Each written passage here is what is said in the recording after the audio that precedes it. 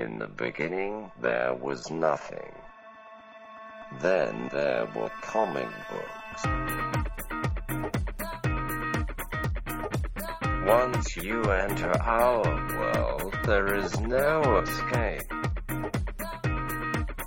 Comic exposure begins in 3, 2, 1. Welcome to the Comic Exposure Podcast. My name is Josh Buckley, and my literary leprechaun is the one and only... Why, it's Travis Ratz here. I feel like that's the way a literary leprechaun would sound like. I know you thought I was going to go like straight up Irish. I'm here, you know, but I went more... But he's literary. Yeah, he's like a Mark Twain. He's a refined. That sounds like a weird Australian. So, welcome to the Comic Exposure Podcast. On this podcast, we do a book club, a comic book club, like the Oprah Book Club, every other week, where we do a trade or graphic novel. We bring a guest down, we talk about it. Mm-hmm. And in the In-Betweeners, which is an episode you're on right now. We call them variants. We call them variants. On a variant edition, we talk about comic books. We have interviews with creators. We kind of talk about what's going on for us in the world of comic books, what we're into. We have just dumb discussions.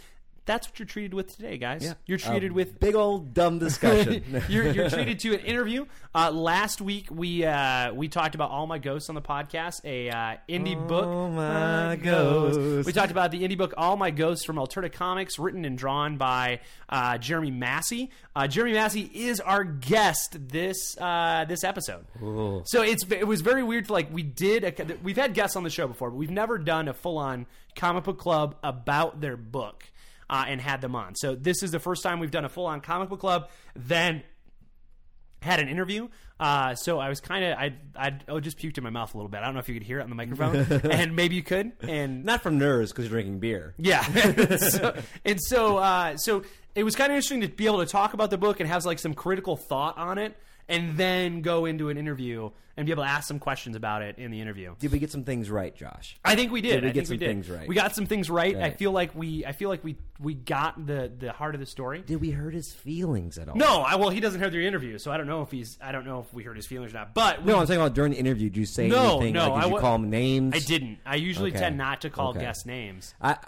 Before every interview, I have to sit Josh down. We have to have a big boy talk about how to treat people you're interviewing. Yes, not call them shitbags. Not call them shitbags. I've never wanted to call someone I've interviewed a shitbag before. I don't know that I've called anybody a shitbag. Well, I don't know. But anyway, so good interview. It's coming up later on the show. Jeremy Massey was awesome to talk to you, so stick around, listen to that interview. But first...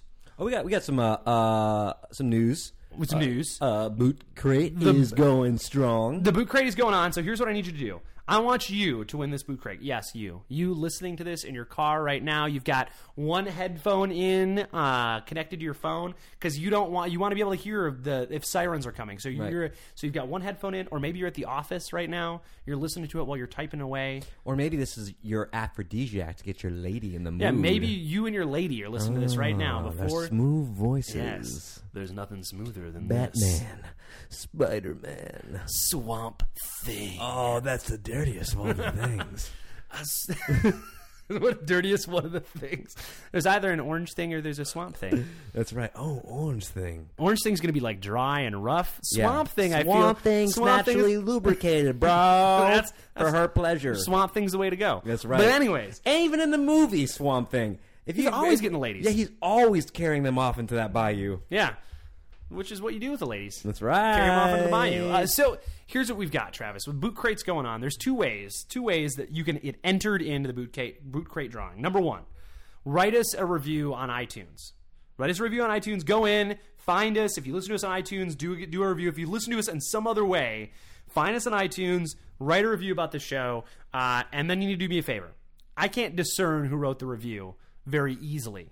So you can tweet me and say, hey, I wrote the review, this is what it says, or you can email me, and in the email, comicexposure@gmail.com, you can tell me that, hey, I wrote a review, here's what it said. Or you can leave your Twitter handle in the review if you're okay with that. In the review, if you're cool with that. The other way is to send us some questions to comicexposure@gmail.com. If we love your question, we're going to talk about it on the show, and then I'm going to put you in the drawing for the Boot Crate. And it's a random drawing for Boot Crate. And you're going to get so much of our cool shit. It's going to be great. We got a great curated Boot Crate. We talked about it last week's episode. Great curated I'm just going to say, I went ahead and added the Comic Exposure t-shirt. There's a comic exposure T-shirt in there. There is a comic exposure T-shirt. That is the least of the awesome things in that boot. So, there we go. Yeah. Do it. Get yourself entered into the Boot Crate contest. So let's go. Not gonna do it. That wouldn't be prudent. Travis Rapp. That's topical, right? The Ross Perot impression. It's from Dana Carvey. That's George W. Bush. Not gonna do it. That's George W. Bush. That's H.W. That is. That's old George. What was Dana Carvey's? Can I finish? Oh, that's a good one, Josh. That's good. Can I finish? And then you have to have like a chart behind you. Yeah. And everybody who's our age gets it, but then anybody younger than us is like, who the hell is Ross Perot? No clue. Big ears. Well, because we stopped Texas. having third-party candidates. Hey, Gary Johnson's pretty high, let man. Him debate. I let him debate. I probably won't vote for Gary Johnson, but let him debate, man. Open this stuff up. Open your hearts. Open it up. Yeah. Fix it. Fix it. So not gonna do it. Not gonna do it. Wouldn't be prudent. So here's what this is us talking politics. This is why you listen to the show. Yeah. Just for the political insight of Travis and I. So let's get into serious. Let's get serious. Let's get literal. The last podcast in our comic book summer, we read All My Ghosts, and on the podcast, we had a discussion about how it felt the most like a short story. Mm-hmm. That it was. I don't want to say that it felt like it was an adaptation, but it felt very much like the most literary thing we've read. Right. If that makes sense. Yeah. You know, the most novel-like. Yeah, because I mean, even if you go back to something like My Friend Dahmer, that read more like an A&E biography, like that type of thing, or like This is the most novel-like one, and so here's what we're going to talk about, Travis. You threw down the gauntlet to me. You texted me because we don't speak in person until we do the podcast ever. We never talk. Even when we're setting up. Complete silence. Complete silence. I tweet you if I need to say it, or I text you. So here's what I need from you. Set me up. What's the discussion? The idea was to. I started thinking about it, and I was like, oh wow, you know what? I know they do some adaptions of novels or plays. Like they have like 100 like Romeo and Juliet comic books out there. But I was like, oh, I wonder what if you could have your choice, Josh, and audience. You can play along with us. If you could have your choice, fans. What novel do you think would adapt well into a comic book form, a graphic novel form? So that's the first question. What novel do you think would adapt well to a comic book form? And the follow-up question in that is, so the idea is the writer still writes that, even if they're dead. If you say something by Mark Twain, it's still Mark Twain writing that novel. Hoppin' Frogs at Calabaster County. Oh, you picked mine. I did not, did I? No, the Jumping Frog. Frog. Calvers County. That's good, Josh. I'm just making up stuff. That was really good, though. A Jumping Frog. Very complimentary of you tonight. That's good, Josh. It's not patronizing at all. You half knew the name of an old Mark Twain story. So here's what I want. But okay, so the writer is the same. Yeah. But we get to pick the artist. But you get to pick the artist. Okay, here's what I want you to do. I want you to start because I want to get a feel. I want to know what you're picking before I make my pick. Okay. Not because I think we're going to pick the same thing because I know we won't pick the same thing, but because I want to know. I have a couple picks in mind, so I want to know like where is this discussion going? So okay. I'm gonna have you go first. I have two. I'm just gonna give you one. Okay. I'm gonna give you one as a teaser. Okay. They're both equal as far as what I think that I would like to see. Okay. Heart of Darkness by Joseph Conrad. Okay, Heart of Darkness. Heart of Darkness by Joseph Conrad. I think for those of you who haven't read Heart of Darkness, this is a story that it's about imperialism and it's about a lot of things, but it goes through like the jungle of the Congo. We take the movie, you got me. The jungle part. Yeah. Okay. You know the movie Apocalypse Now? Yeah. That was a Vietnam adaptation of Heart of Darkness. So this takes place in the Dutch Republic of the Congo? That's correct. Are there people getting their hands cut off? There's some pretty violent stuff done to the natives. It is like a first-person narration. I believe it's been a while since I read it. I believe it's first-person. You're following our character through the jungle as he goes and tries to find Kurtz, and it's where the horror is from. And the reason I think this would be good because it's got a lot of depth to it. It's not a fast-paced novel. At first, I was thinking, maybe I could think it's like a Ender's Game or like a Fahrenheit 451 or something that has a little more, out there elements to it. But reading All My Ghost got me excited because I'm like, you can have a slow burn story and make it really engaging. And I think that Heart of Darkness, I think one of the things with Heart of Darkness is there's so much detail in that book that the artist is going to have a lot to pull from as far as how they choose to portray that text in the comic book version, in the graphic novel. All right. Who's your artist? Interesting. So I went back quite a ways, and I was like, oh, who are my people? But actually, I didn't have to go back too far to find my artist. Okay. Justin Nguyen from Descender. Ooh. I like that watercolor style. I think that would fit really cool in the jungle. Doing the jungle scenes and these really watercolors, and I think that would just really make this book pop. I like that. All right. So I go. All right. Go. I go. I have. You go. My books are very, very disparate. They're a little all over the place. So I have a. I didn't go as classic as you. I figure. So here's the things that I like to see. Let me preface. Here's the things that I like to see in comic books. I love sci-fi. Yep. But I also love sort of the mundane weird. A little bit, like It's a little. So All My Ghosts was pretty. This sounds like you're about to say Dune. It was mundane. It sounds like you're going to say Dune. Dune is one of my possible choices. My first choice that I thought would be good is High Fidelity. Ooh. Now High Fidelity has a movie. Yep. But does not follow the book. The book is really British. Yes, very British. I think High Fidelity would make a great graphic novel, and here's why. I like that I would have to work to hear the music.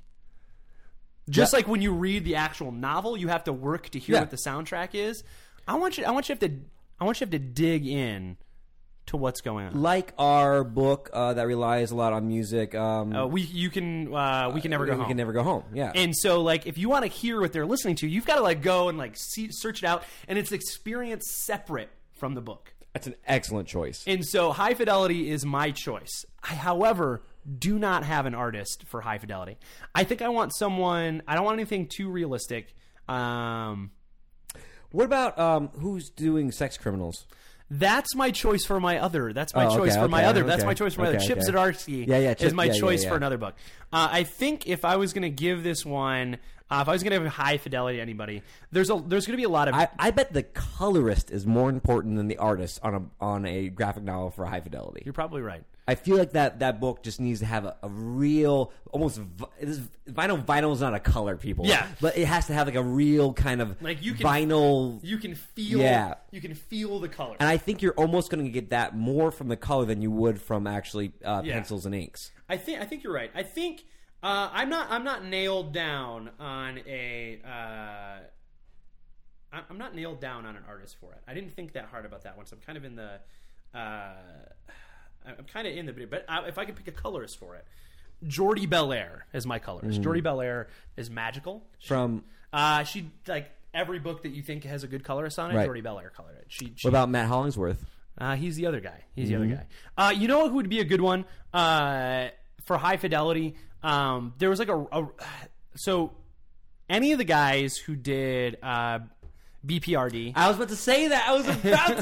Any of the guys who did BPRD, because there's just this balance between cartoony and realistic that I think would do. So a guy like Tyler Crook, right, who's doing he's doing why can't I? It's a horror story. Harrow County now. He would be great. Mm-hmm. But he's maybe a little too creepy, but I think he'd be good. I also think I might enjoy it if Matt Kint did it, or Kint. I'm not sure how you say his name. He's super, super indie. Him and his wife are doing a book right now. He draws it, and his wife does the watercolors on it. Oh, cool. Out on Dark Horse. He did Mind Management. Super indie, but I think it'd be kind of cool. It'd be a different take for it. Yeah. I mean, you're going super indie on that. Yeah. And I think the story might be kind of it's not indie weird in enough itself. for that. It's not weird enough to be that indie. But I think a BPRD, anybody who did that sort of the last couple years on BPRD would be a good choice. Would be a good choice. Yeah, I think so. I agree. So I agree. Do you have another choice? What's your next pick? Yeah, my other one was One Flew Over the Cuckoo's Nest. Okay. Ken Kingsley. And we have a movie of it. We do have a So movie of it. I want you to tell me. I want you to tell me why. No, tell me why would you rather see it like that than like a movie? Well, in the book itself is actually written stream of conscience. Okay. From like these people in the freeform jazz. and really from these people in this mental institution. So it drops you into this book, and you have to really get a sense of who these people are. And sometimes, when the chief is talking, you're like, this is broken. And so it becomes a really interesting book that's separated by chapters. So I think you could have different sections of the book being different stream of consciousness. And I think it would be a cool way for an artist different to play. Artists, or have artists. Ooh, there you go. Like different artists for the, the different character or the different sections of the book. But I think being from the psychedelic era and the merry pranksters and all that, I think it would be fun to have someone like I think Jacques will do like a really good job of that kind of. Giving it some feel. Exactly. Outside the lines. Exactly. And but at the same time, really sinking into maybe some of the psychedelic stuff of it. Yeah. All right. Yeah. I like that. And of course, Matt Hollingsworth in Colors. That's my boy. So here's my other choice. My other choice is, so Dune was one of my original choices, but you mocked me, so I'm gonna go with my third choice. I'm gonna go with my third choice because I figured it would be too. If I said Dune, it would be too obvious. For you. And it would be Mobius, so it doesn't. It seems like it's Dune has already been resurrected in just about every geeky medium. Yes. So, and there was a comic book that went along with the '84 movie. Sure. Not very but that's based on the movie. I want to base. Yeah, on the I'm book. surprised there hasn't been like a series. Yes. Series. So here's my other one. There is a Christopher Moore book. I love me some Christopher Moore. Kind of zany, a little out there. He has a love story about two vampires. Yes, I've read read this blood-sucking fiends. Yep. There's a sequel to it called You Suck, also very That's good. the one I read. I didn't read the first one. I didn't know there was the first book. There's two books. That's probably why I didn't Blood-sucking fiends and then You Suck. I would love that because his stories are so sort of like scatterbrained. Or they're just weird, right? There's some normalcy to it, but there's this twist of like, well, that's weird. And so I would like to see that done. And then my artist is Chip Zdarsky. He's got no film property to it, which is so surprising that his books I think they would lend themselves wonderfully to film because they're funny, but there's also like some heartwarming stuff to it. But I would like to see Blood-Sucking Fiends, a love story about vampires, which is not like Twilight at all. It came out in like 1997, so it can't be. By Chip Zdarsky. Because he's doing really good on Sex Criminals, and it's a very sort of mundane, but there's a little weirdness to Sex Criminals. Right, yeah. And so I think his kind of goofy, quirky style would go well with that book. Well, so here's the problem here. When I texted you the thing, this is why we got to talk, not text. You texted me back. Well, why don't we do classic novels? Okay. So I made mine more in the you read English class, and you went more modern. I went modern. So let's flip it. Okay. You give me something that you would read that you'd want a classic book that you'd want adapted for a graphic novel, and then I'll give you a more modern one that I think would be cool. Okay. So you go first. Okay. You know who I really like? Since I've kind of gone more of like the literary genre with my first two choices, Joe King, okay, who wrote Lock and Key, also has a great horror book called Nosferatu. Okay, and I think that I don't like to go into the book for time's sakes, but it's really it's horror, of course. We have Joe King on there, but it's a real nail biter, and I think that would be a great book to adapt. Or you know what? Basically, I guess any of the King family books would be awesome. Like, how great would it be to have it? Yeah, it would probably play pretty good. Who would you get to do it? Draw it.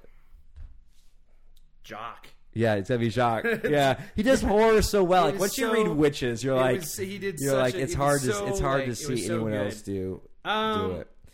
What about you? What classic one you want to adapt? I'm trying to think of one that I've read. That's number one. Something that I've read, and something that I would like to see adapted. I feel like for you it has to be something like historical, like with the war, like Red Badge of Courage, or well, I think the thing for graphic novels, what you can think about for classic text is what doesn't necessarily pop and engage people as a novel, even though it's celebrated and it has merit to it. Where the red fern grows. We got a sweet movie, something like maybe like Scarlet Letter. Yeah, Scarlet Letter might be good. That's always the one like people love it, but I always hated teaching it. I wasn't a big fan of it, but it's a brilliant book. I think something like maybe Catch-22 would be good. We sticking with that idea Right. of like that historical sort of look at things. Catch-22 would probably be a good one, just because it's a pretty bonkers sort of like storyline the way it's written. I think that would be a good one. And you kind of need some help when you're it's like a comic book cliff notes for it. Yeah. I think that would be a good one. But I don't know who I'd have draw it. I don't know who I'd have draw it. Well, if you have any suggestions for what you think would be do we have any on Twitter?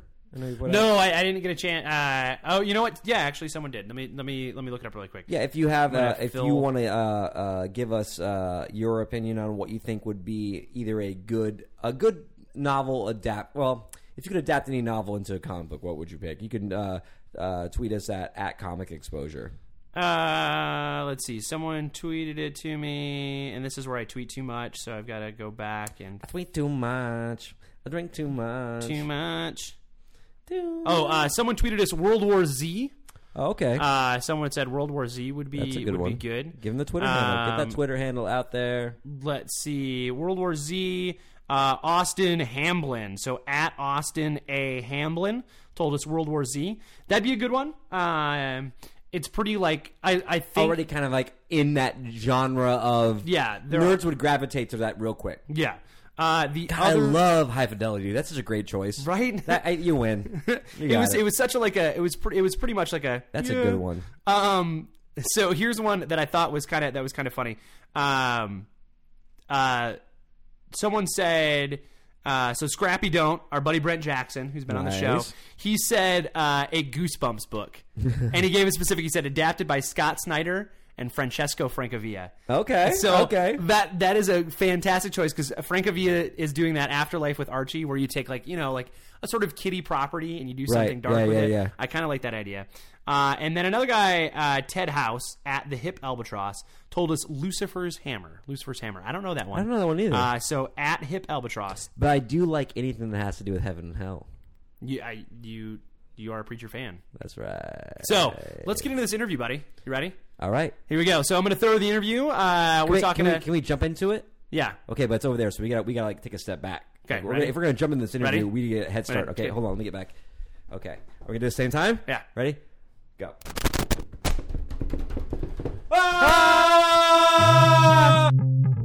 Hold on to your butts. It's a Comic Exposure interview. And we've got a wonderful interview today on the podcast. We've got Jeremy. Jeremy, I'm going to say your last name wrong. I know I am. Is it Massey? No, that's right. It is right. Yeah, Yes. that's right. All right. So we didn't say it wrong a bunch of times when we talked about your book on the podcast. That's good.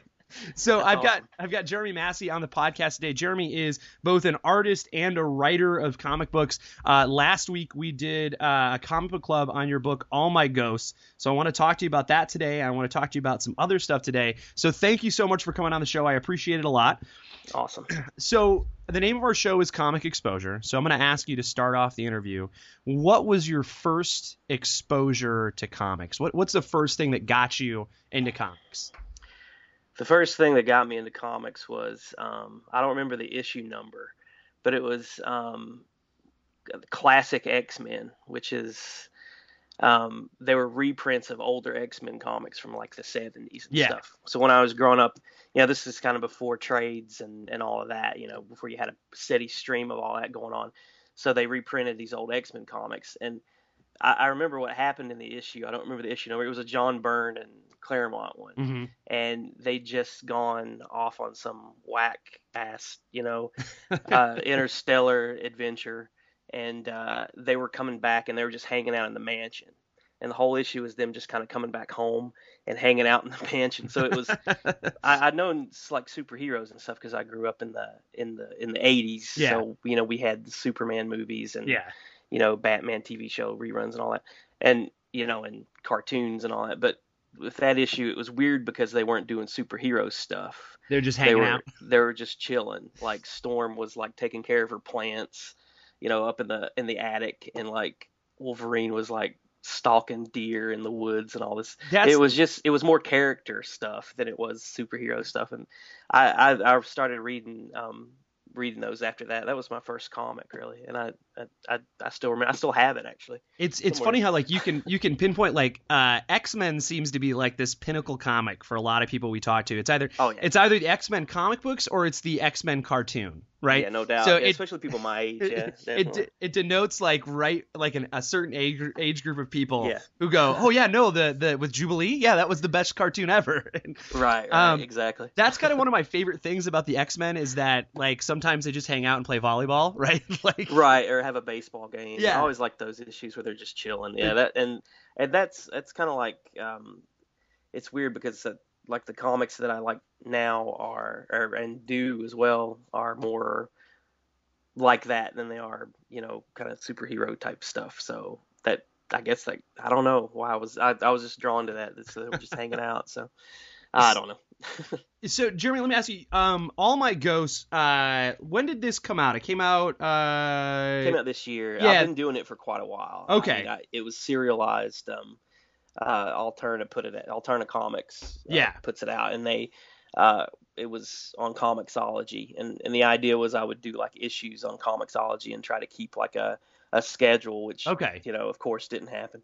A lot of things happened when I was making this. We had like a lot of some members of my wife's family passed away, and we had a whole lot of stuff happen while I was making this, so I didn't really keep to a schedule very well. But it took about maybe, I think like, gosh, I don't know. I hate to say it. I think it took like 2 years to do. But, Yeah. Hell, why lie about it? I think it took about 2 years to do, but the book came out this year. Okay. I was going to say, cause I've been kind of like, Alterna Comics is kind of this like, this indie thing that I've been following for a while. I've got a couple books that I've picked up, and I hadn't seen yours on Comixology. I tend to avoid digital comics. There's just something about holding them that I find a lot more. There's something comfortable. There's like something comforting about it. iPads, tablets don't smell as well as they don't. Newsprint, do they? And so I had seen this, and did you Kickstarter it as an Alterna Kickstarter? How does that whole process I did a Kickstarter. Yeah. Okay. But I already had he'd already said, we're gonna put the thing out with just printing costs pretty much. So that was the Kickstarter was for that, and it did pretty well. I'd never done a Kickstarter before, and man, that's a lot of, that was way like just getting them out there when the books actually got to my home. That's what I heard. Getting all that stuff out it's insane. Like that, if I ever do one again, I definitely learned so much and got to streamline that process. Yeah, I always see like guys like comic book folks on Twitter, like when they have to go ship, like it's just it's like a picture of their living room and it's just comic books everywhere that they've got to to bag up and send them. There was this like older lady at the post office there here, and I live in this really small town, and she would see me like, with a giant wheelbarrow or something coming up like to the post office with these packages, and she hated my guts, So, but yeah, it's a lot of work. Yeah, it really was. But I mean, it's a very, very cool thing, certainly. But I'd imagine it is, having people like specifically go, you know what, I believe in what you're doing, and I'm going to give you the money right now.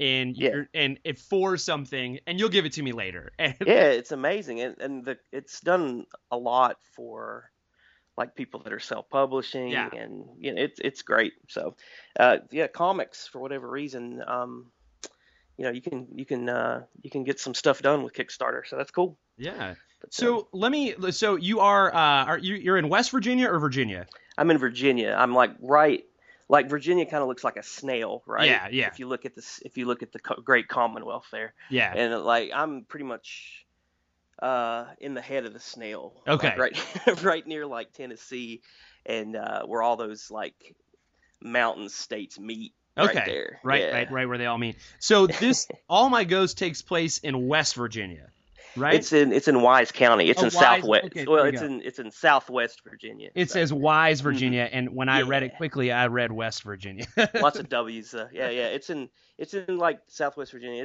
It's literally it's my hometown. It's where I live now, and I grew up here. Okay. I moved away for quite some time. We moved back here a while back. I got a job at a newspaper actually, which is what the story's about. And when I was working there, some things that happened there kind of pretty much informed what happens in the book. That's what I was going to ask. Yeah. I was going to ask because it's like a super personal. As we read it, this is probably the most novel short story-esque book we've read for the podcast. And I don't mean that in like a. I don't mean that in a bad way. It's like the most. It reads the most like a novella, almost. Right. And there's something real sort of like personal about it. And you know, on the back page you've got the this book is a work of fiction. Any similarity, you know, like the qualifier on it. But when we did the show, we're like, it just seems like there's a real personal. Something happened, and so we were wondering if this was your town, if these were folks that, although you know them, you know what they're like a caricature or a right. Oh, the newspaper that I worked at, I didn't. The thing that happens in the book, there's basically, it's about the owner of a newspaper. It's been in his family for years and years. And he has to, sell it because it's not doing very well, and that's the way newspapers are all over the country. Yeah. And so when I was working there, that actually happened. I worked as a graphic designer there, but that actually happened.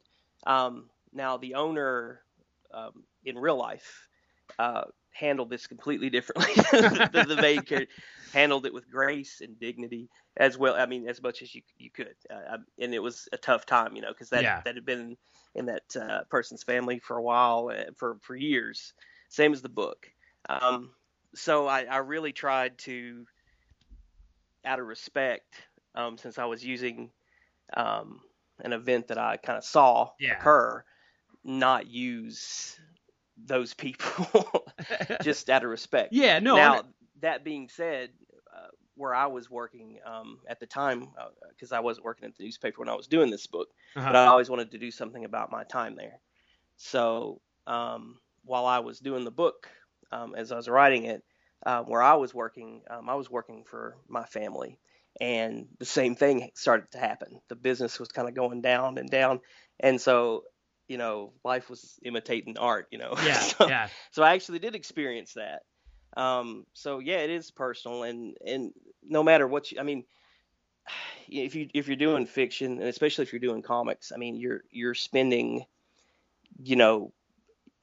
up to 12 hours, maybe longer on a page. And a page is gonna, someone's gonna look at a page as they're reading it for what, maybe, like 30 seconds, right? Yeah. And to be that nuts about something and be that committed to telling a story that way, it's personal, no matter what you do. I mean, even if it's the most fantastic thing in the world, there's something personal in it. There's something there that's because it's a weird, solitary way to tell a story. It's like this monk-like thing. Well, especially if you wrote and you illustrated this. So I mean, like you tackled the whole thing all together. It wasn't just you scripting it and sending it off. And so I think that whenever an artist does both of those things, that it's got to be just a hair more personal than if you just script it out. I mean, you're kind of doing the whole shebang for it.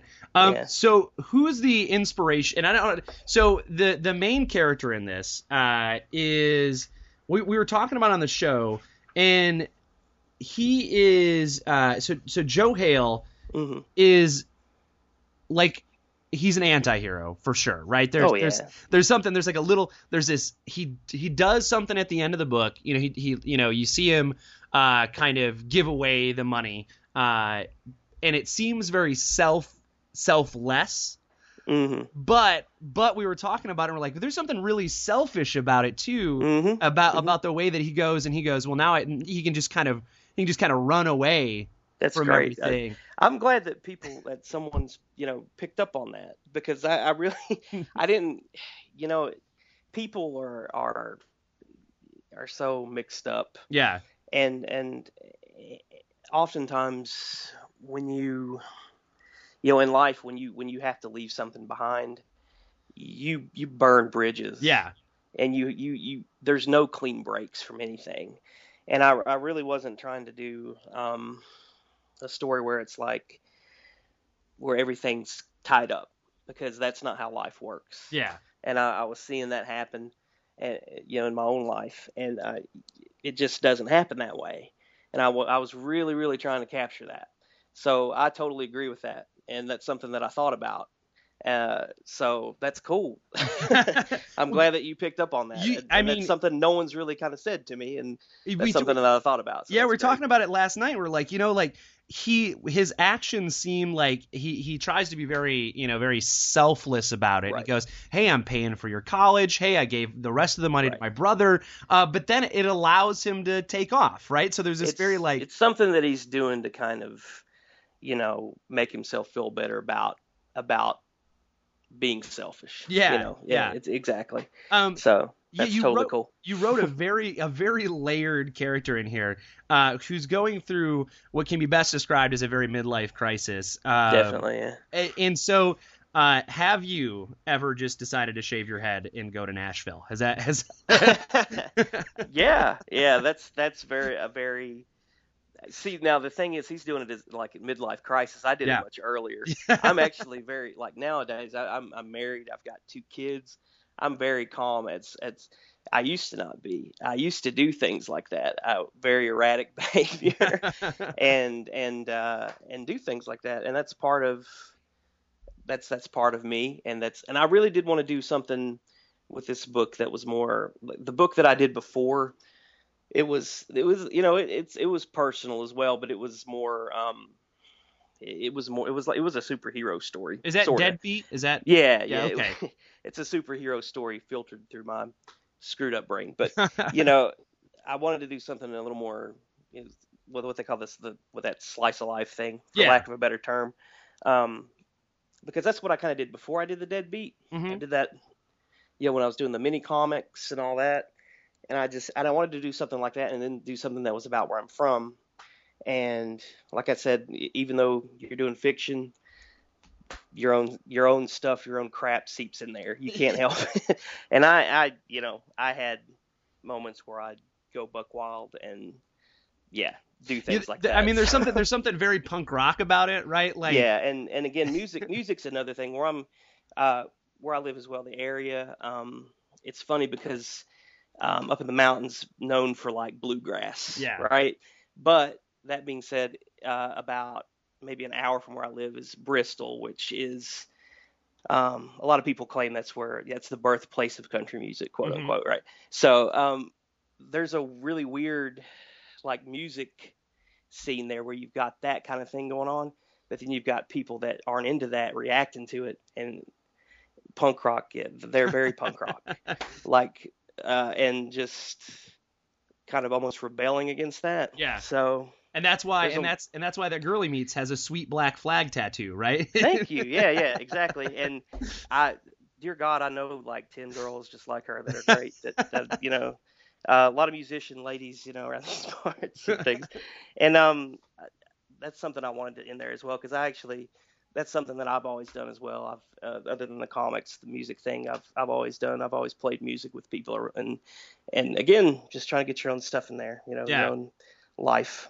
It creeps its way in there.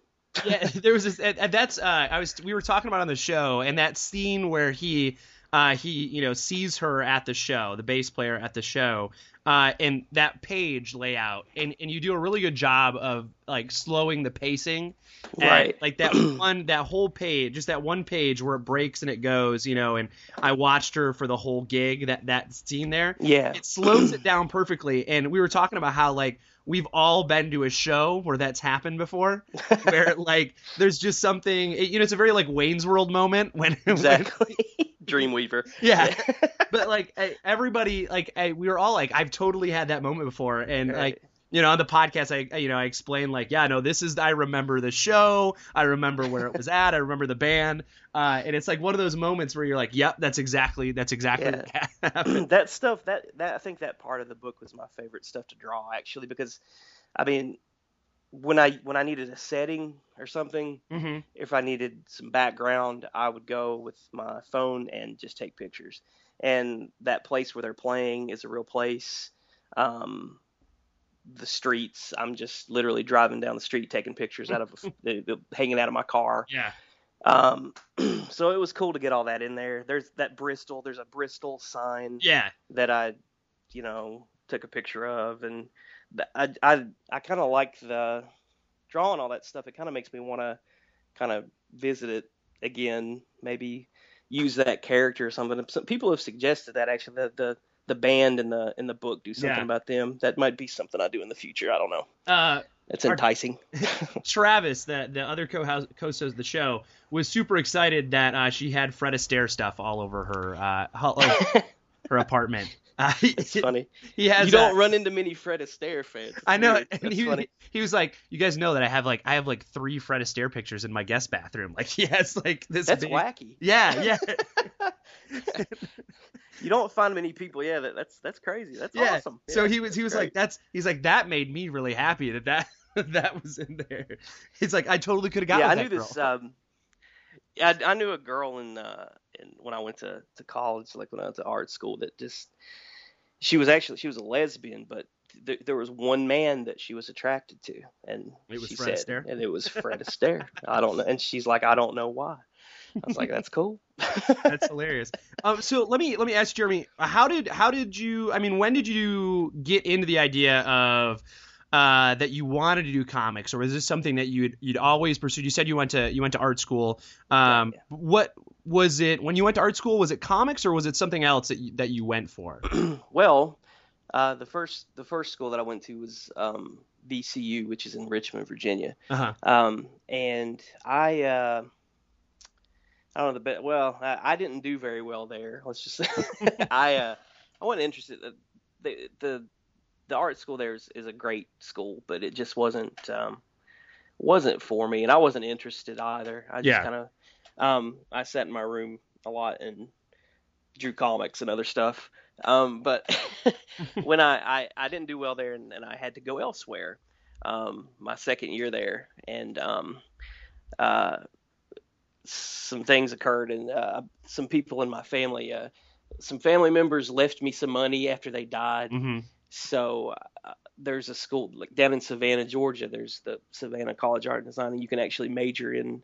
They call it sequential art, which is a very fancy way of saying comic books. Comic books, yeah. So I was like, that sounds freaking great, and I went down there and did very well, because I'm doing comic books for schoolwork. So that was great, but I'd always done comics. I like I said, I read that first X-Men book, and I think the first reaction I actually had was drawing stories after reading that, like that. And I did them. They were mostly like anybody else. You're doing like the stuff you read, like just ripping off superhero stuff that you read. And when I was in high school, I kind of quit reading superhero comics, but then. Because I was getting them just off like a spinner rack in a drugstore, But then a store opened up in our town, so a comic store. So I got to see some other stuff that I hadn't really been, that I hadn't seen before. One of them was I really liked Hate by Pete Bagg, because this is the '90s, and because he was kind of writing about people that I kind of knew. Those characters were familiar to me. I knew people liked them, even though they're, that's drawn in a very exaggerated, cartoony style. Yeah. Something about it is still very familiar. It's a strange book I've always loved, but I got into that, and like Love and Rockets was one that I got into. The art in that when I was a teenager was pretty I loved, and just people like that. And then from that I kind of went in that direction and started reading like actually before I'd gotten into like Robert Crumb and stuff, and then from that went to Pete Bagg and like all those guys and like the Dan Klaus and stuff, and like Chester Brown and all that stuff. And then when you're reading that stuff, the one thing that you notice that's different when you're reading that as opposed to like reading like X-Men Yeah. or, you know, something from like Marvel or DC, is that there's one name on there. Yeah. You know, there's one name on there. And that was crazy to me. That was the biggest like revelation to me. It's like I can just do it myself. Yeah. You know, which had never occurred to me before, which is silly, but so that's what got me into making it myself. So that was huge, just realizing that, you know, I can, and also as far as subject matter, you know. Yeah, I mean, it's, you know, those creators are you know, far more. You used a term before, like slice of life, or you know, like a very. The term that everybody uses is just indie. You know what I mean? It's like this a throwaway term that we use, but it really, you know, it's that sort of, it's a very human story. Yeah, and also too, some of the like throwaway things that those people would do, they're just like, it's like somebody just smashed their id against a piece of paper, and that's crazy. That's good too to get out sometimes, you know. So that was a big. And when you're a teenager, if you see somebody doing that, you're like, oh, good, you know. You're pretty happy about it. Like I can, you know, seeing some of the things that, like Chester Brown was doing, like the weirder stuff, like, what was that clown book? Ed the Happy Clown, all that kind of stuff.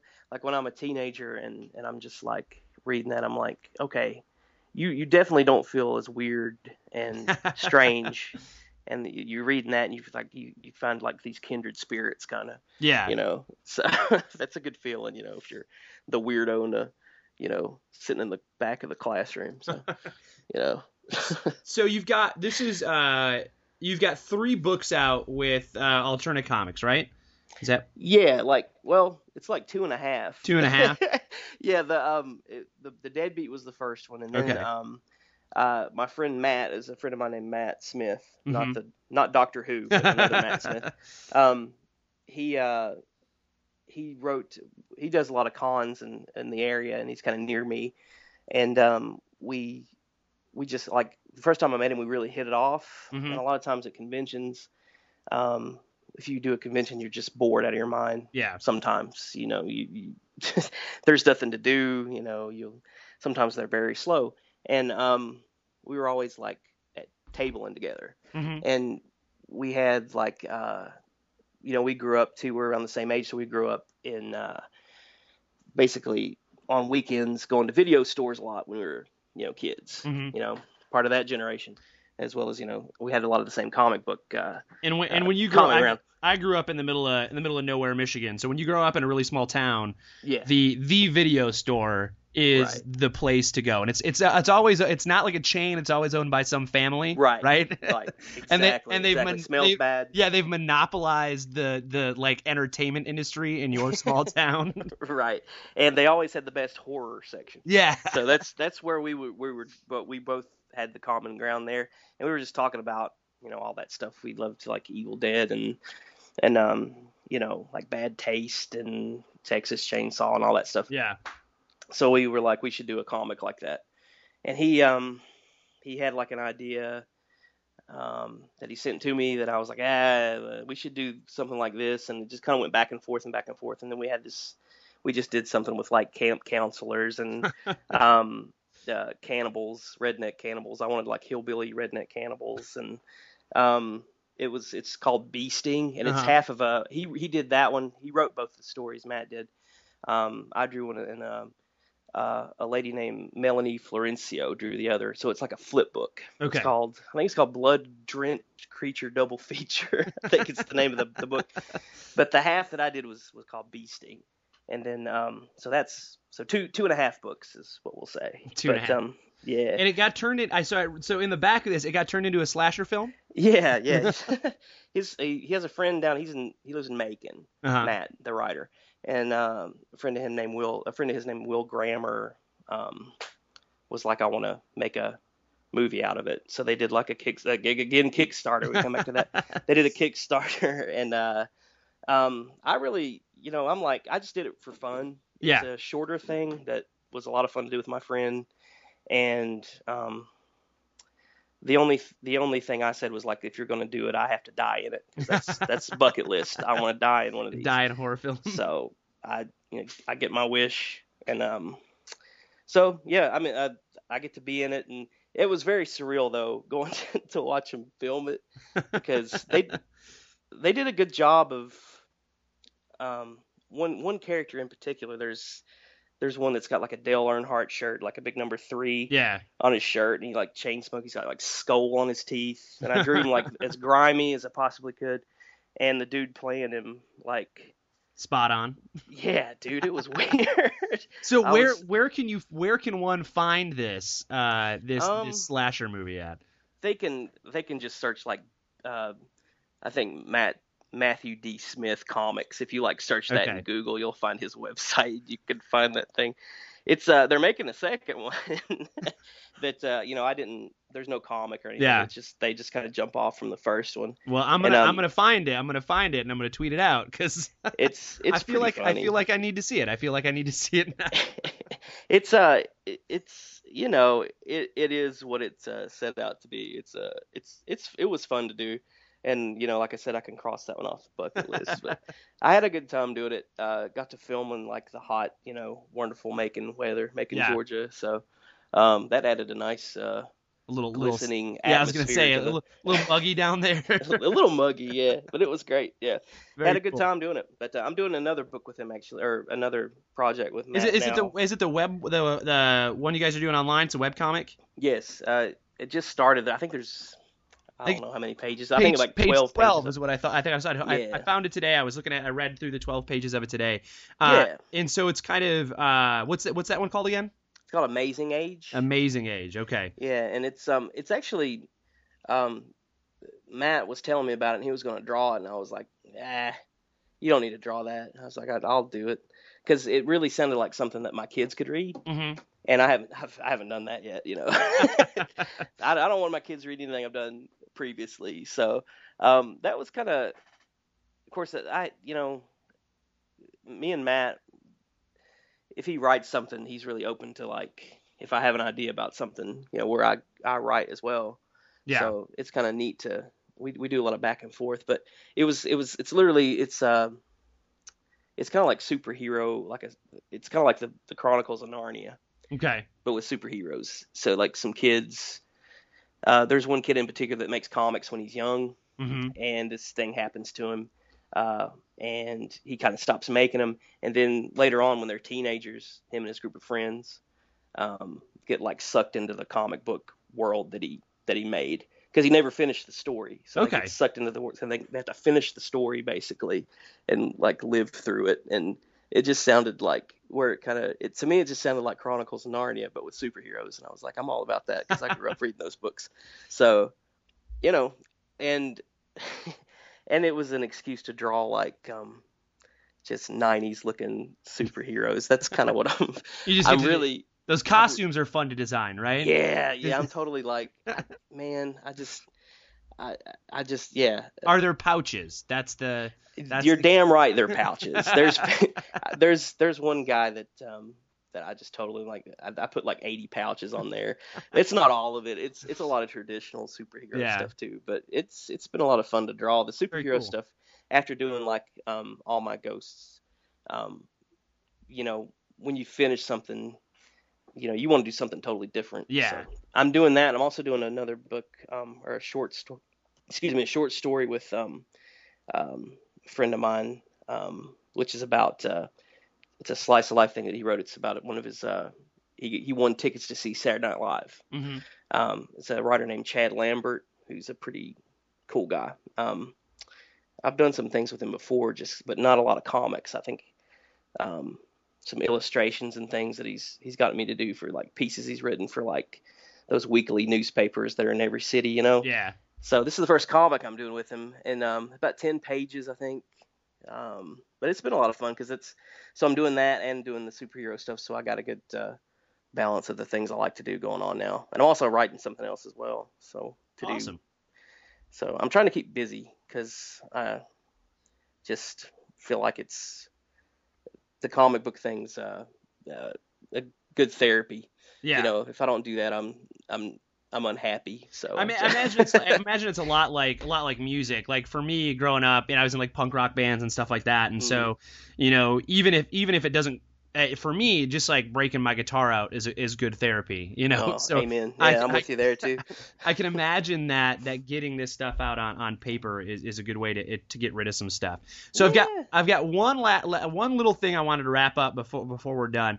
And Sweet. so the title of the book that we read, and the title of the book, All My Ghosts. Mm-hmm. So we were kind of having this conversation, the three of us that were doing this episode. Are there ghosts? Are there actual ghosts, or are the ghosts a diversion for like just him, like this sort of self-discovery thing that he's going through? I totally can't answer that. That's the great thing about the idea of ghosts. Like to me, is there's some people that totally believe in them, and there's some people that are very skeptical about them. Whatever you may be, you can read the story, and it works. All and right. I tried really damn hard to make sure that happens. I can when I appreciate first, that. When I first did it, it was totally in my mind what I was thinking. I was like, I'm going to do like a supernatural story. Uh-huh. And of course, I totally screwed it up. So that's what that's what happened. That's what we're talking about. Like, there's at first there's this idea that they're ghosts, and everybody says they're all, like the guys who won't go use the men's room. Right. And then it kind of it goes away from that, and the ghosts become this very sort of like we got really deep in it. We're like, well, doesn't everybody have ghosts that they're dealing with? Aren't we all haunted by something? Right. There you go. That's where we went into it. And we're like, like the family who owned this newspaper, those are his ghosts, man. He's got the weight of all of them, and then he finally decides, like, he just says fuck it and kind of gives up on it. So, Jeremy, thanks so much for coming on the show. I really appreciate it. Everybody can find you at Jeremy Massey on Twitter. AmazingAgeComic.com is the one right now. Any place else you want to direct people to? Alterna Comics is a nice place. Okay. They put out books for me. I'm very grateful for that. I'm certainly not making anybody rich, so I always want to thank him. Peter Smetty is the publisher. So, and thank you as well. Like I said, we got on Twitter. I go on Twitter. I see you liking things, and I love that, and I thank everybody, and I'm so appreciative of everyone that does that, and anyone who reads my book, I'm very appreciative of. So, thank you. Well, for having me. We appreciate that you wrote it. So we really enjoyed it. Thanks so much for coming on the show. And we'll check out what you do, and we'll make sure that the people find out what you got going on. So thanks so much for coming on, everybody. This was Jeremy Massey talking about All My Ghosts, and we'll get back to the show. And now back to our regularly scheduled program. Well, But- I think that's the I think we got a lot of stuff right. As far as I guess you can't get stuff right in a critique, but No. I think we were like kind of hitting. We were hotter than we were cold. I told you I But- pegged that like seeing a chick at a show before, and Yeah. that's like. But I think we did a lot of he must be this and he Yeah. must have been that. I mean, I think we hit some of them, but not all of them. But Yeah. great interview, bud. I thought it was good. So here we go. To wrap up, remember you can I dropped some stuff in there where you can find Jeremy. So go check his stuff out. Go pick up All My Ghosts. Help that dude out. He's working on some stuff. Keep posted. Read that stuff. So here's what I'm gonna do, Travis. Before we're out of here, let's talk really quick. What you've been reading or watching. Let's open it up. Let's open it up a little bit because I know you were in the middle of moving. Right. like packing. So I know like you. And I'm in the middle of our summer read. So you've been brother. reading all of our summer reads. So Yep. that's a given. Yep. Are you reading anything outside of that? So, I am reading. I'm reading some self-help books. Okay. You Can Be Happy Too. Okay. Quitters.